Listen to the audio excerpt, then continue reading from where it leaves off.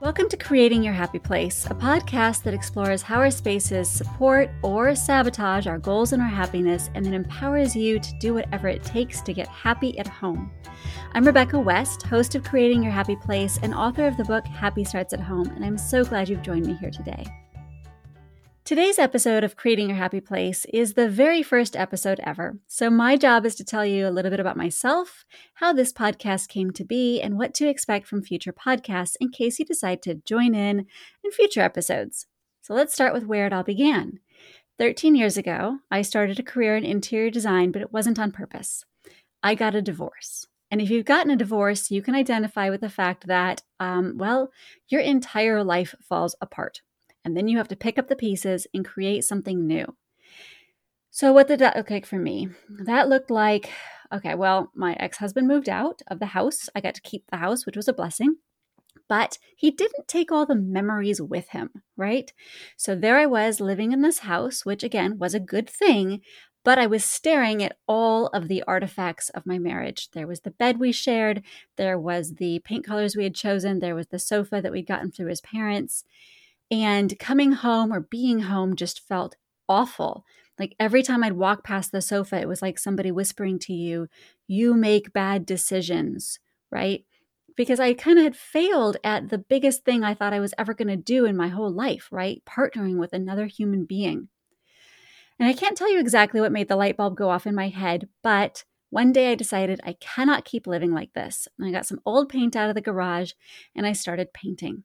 And I started by painting my ceilings, my vaulted ceilings, mind you, black. This was a horrible design decision because it looked really terrible. Imagine vaulted ceilings painted black along with the already existing lime green accent wall. And then to add insult to injury, I painted another accent wall in a faux finish with a bright turquoise paint. It was a hot mess. So while it was a bad design decision, it was actually a fantastic life decision because it looked so bad that I had to fix it. And in having to fix it, that kind of gave me permission to do so intentionally. It made me think through, well, what kind of space do I want to live in? What kind of space would make me feel happy? What kind of space would feel like me?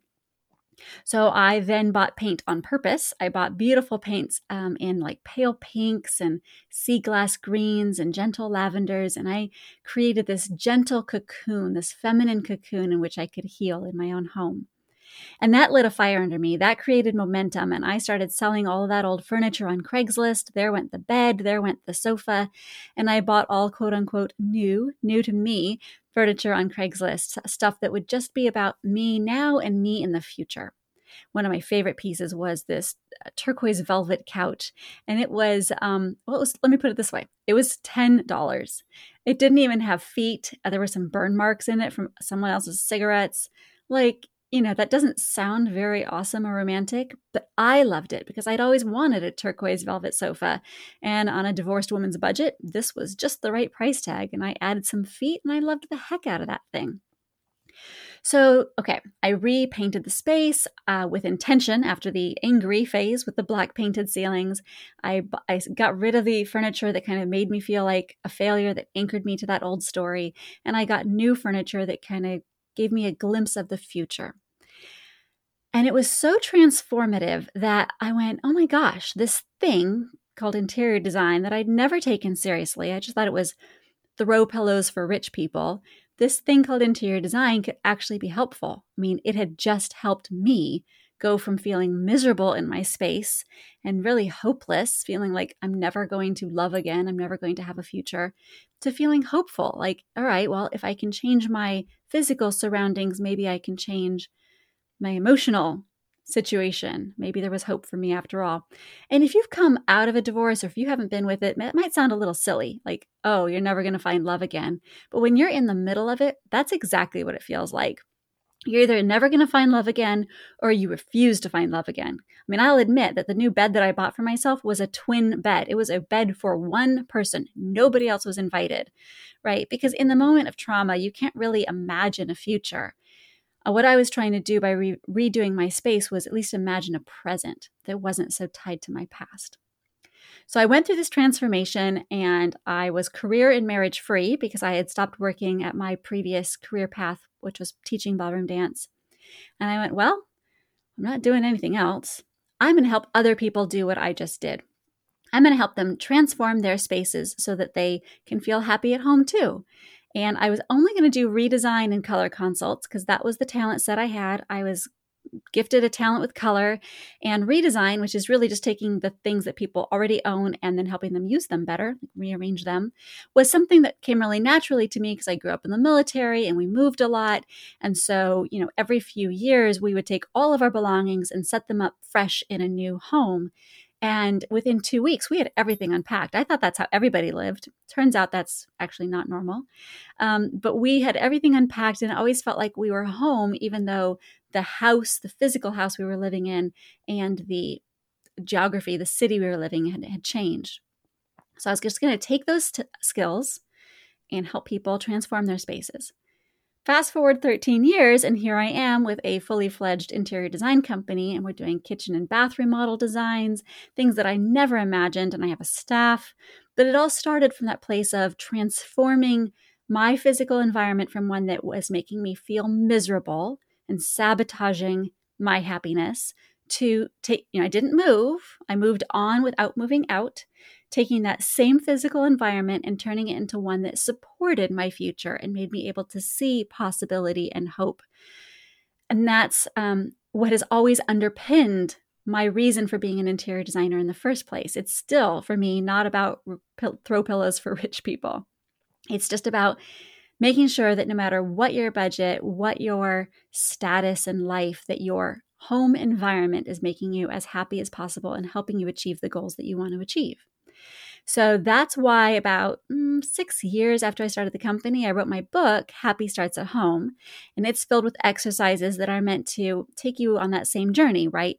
Think about your space as one that can either help you achieve the goals that you have for your life, or be aware of how it's being an obstacle, of how it's getting in the way of those goals that you have for your life. So that's what the book is meant to do, Happy Starts at Home. And now, fast forward another many years, and I'm here to do this on a new platform. I want to have a more intimate conversation with you. And I want to not only explore my story and, the divorce, how I recreated that space, but also how I then had to reinvent my living situation again when I got remarried to my new husband. And we had to recombine spaces as adults. That's a whole nother transformation of taking something that in that case, I was very happy with. I was very happy with my single woman's home. And how do I then leave that and create a space for two people that reflects both of us and our new story?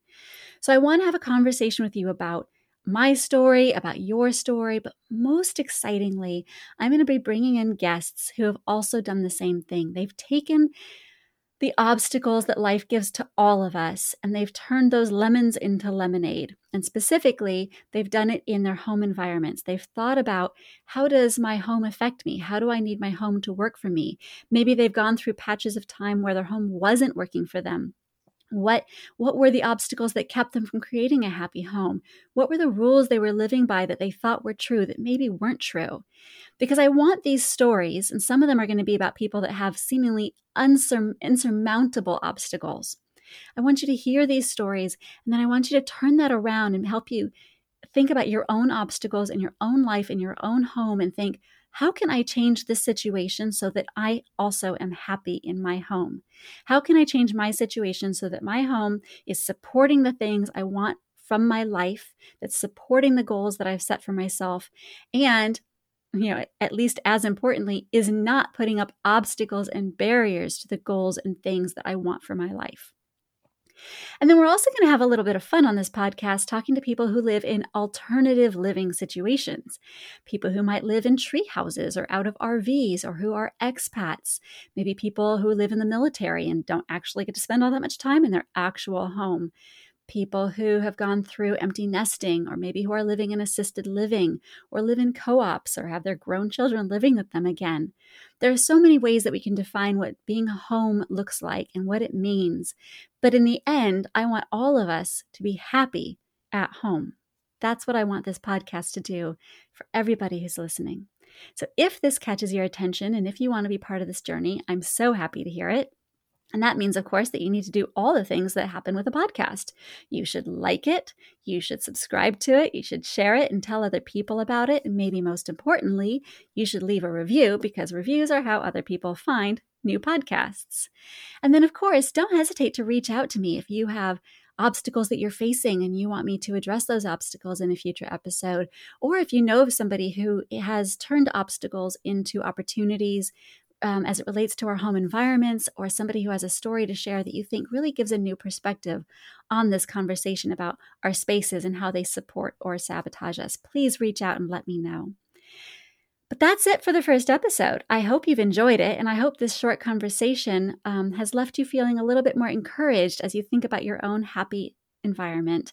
And of course, if you're stuck, I'm going to recommend that you do check out my book, Happy Starts at Home. It's available on Amazon as well as through many indie booksellers.